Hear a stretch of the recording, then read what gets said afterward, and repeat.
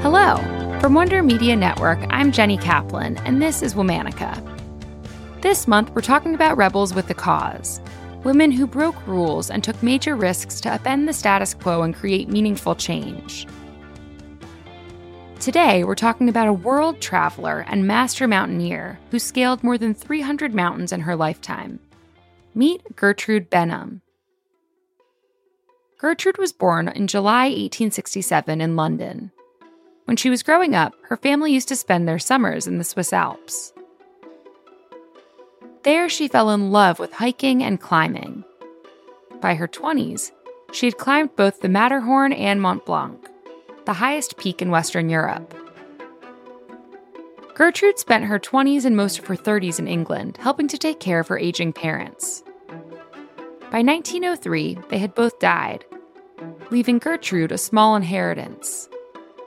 She used the money to fund a trip to Canada, the home of the Valley of the 10 Peaks.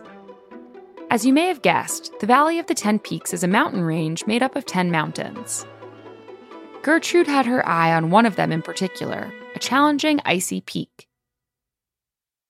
It had preemptively been named Mount Fay after Charles Fay, a prolific American climber who also had ambitions to climb to its summit. On July 19, 1904, Gertrude and a climbing guide set out to climb Mount Fay, and succeeded, or so they thought. It was only when they got back down to the ground they realized they'd climbed the wrong peak. The next day, newly reoriented, Gertrude began to climb the actual Mount Fay. Charles Fay also started his ascent, but he and his guide encountered rough weather and turned back before they made it to the top. Meanwhile, by the afternoon, Gertrude and her guide were looking down over the Canadian Rockies from the summit of Mount Fay. At 10,612 feet off the ground, the peak is about the height of 7 Empire State Buildings stacked on top of each other.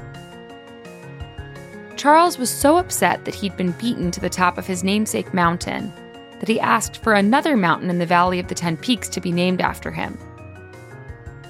But he soon discovered that Gertrude had already climbed that mountain too, accidentally a day earlier than him.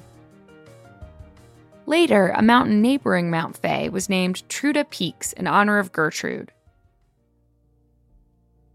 Gertrude's Canadian climbing adventures were only the beginning of her journey.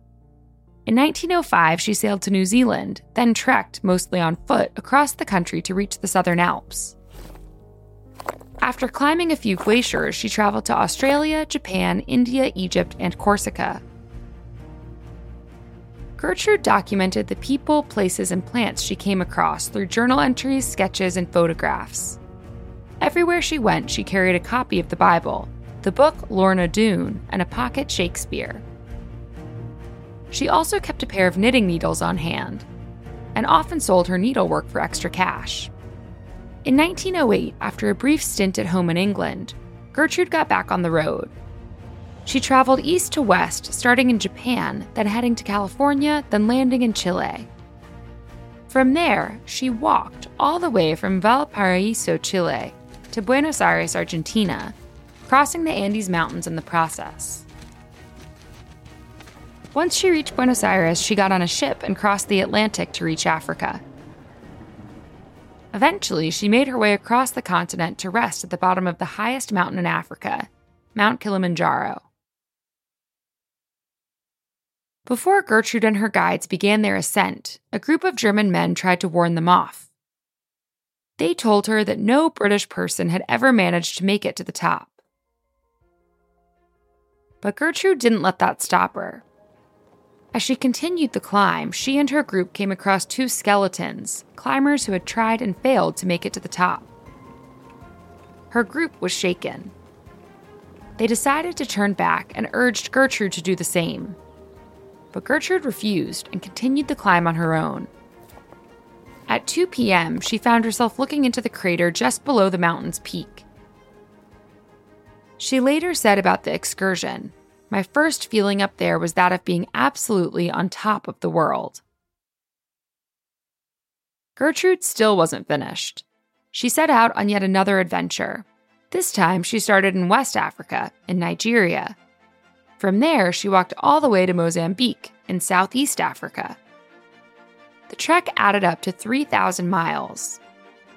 And after all that, she still had the energy for a quick jaunt through the Himalayan mountains. When she made it back to England, the First World War had begun. During her time at home, she was briefly a member of the Royal Geographical Society. But the Society's members were interested in scientific writing. They didn't appreciate Gertrude's tendency to write about the locals she met while traveling, and the scenic views she'd taken in.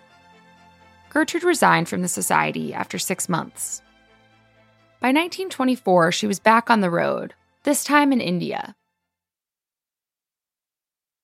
There, she wanted permission from British colonial authorities to enter Tibet through a remote western pass. Even after authorities refused, Gertrude remained in the area, trying to find a way across the border. She caused such a stir that the authorities began tracking her movements, keeping the information they had on her in a special file. A year later, she entered Tibet legally. Even as she aged, Gertrude's thirst for adventure remained. In the years that followed, she went back to the Himalayas. She traversed countries in Northeast Africa. She visited Hong Kong, Guatemala, Belize, Trinidad, and more. In 1934, she said that she had visited every part of the British Empire, apart from a few small islands, and climbed to the top of over 300 mountains. Gertrude died in 1938 in a ship off the coast of East Africa. She was 2 years into yet another trip around the world. All month, we're talking about rebels with a cause. For more information, check us out on Facebook and Instagram @Womanica Podcast. Special thanks to Liz Kaplan, my favorite sister and co-creator. Talk to you tomorrow.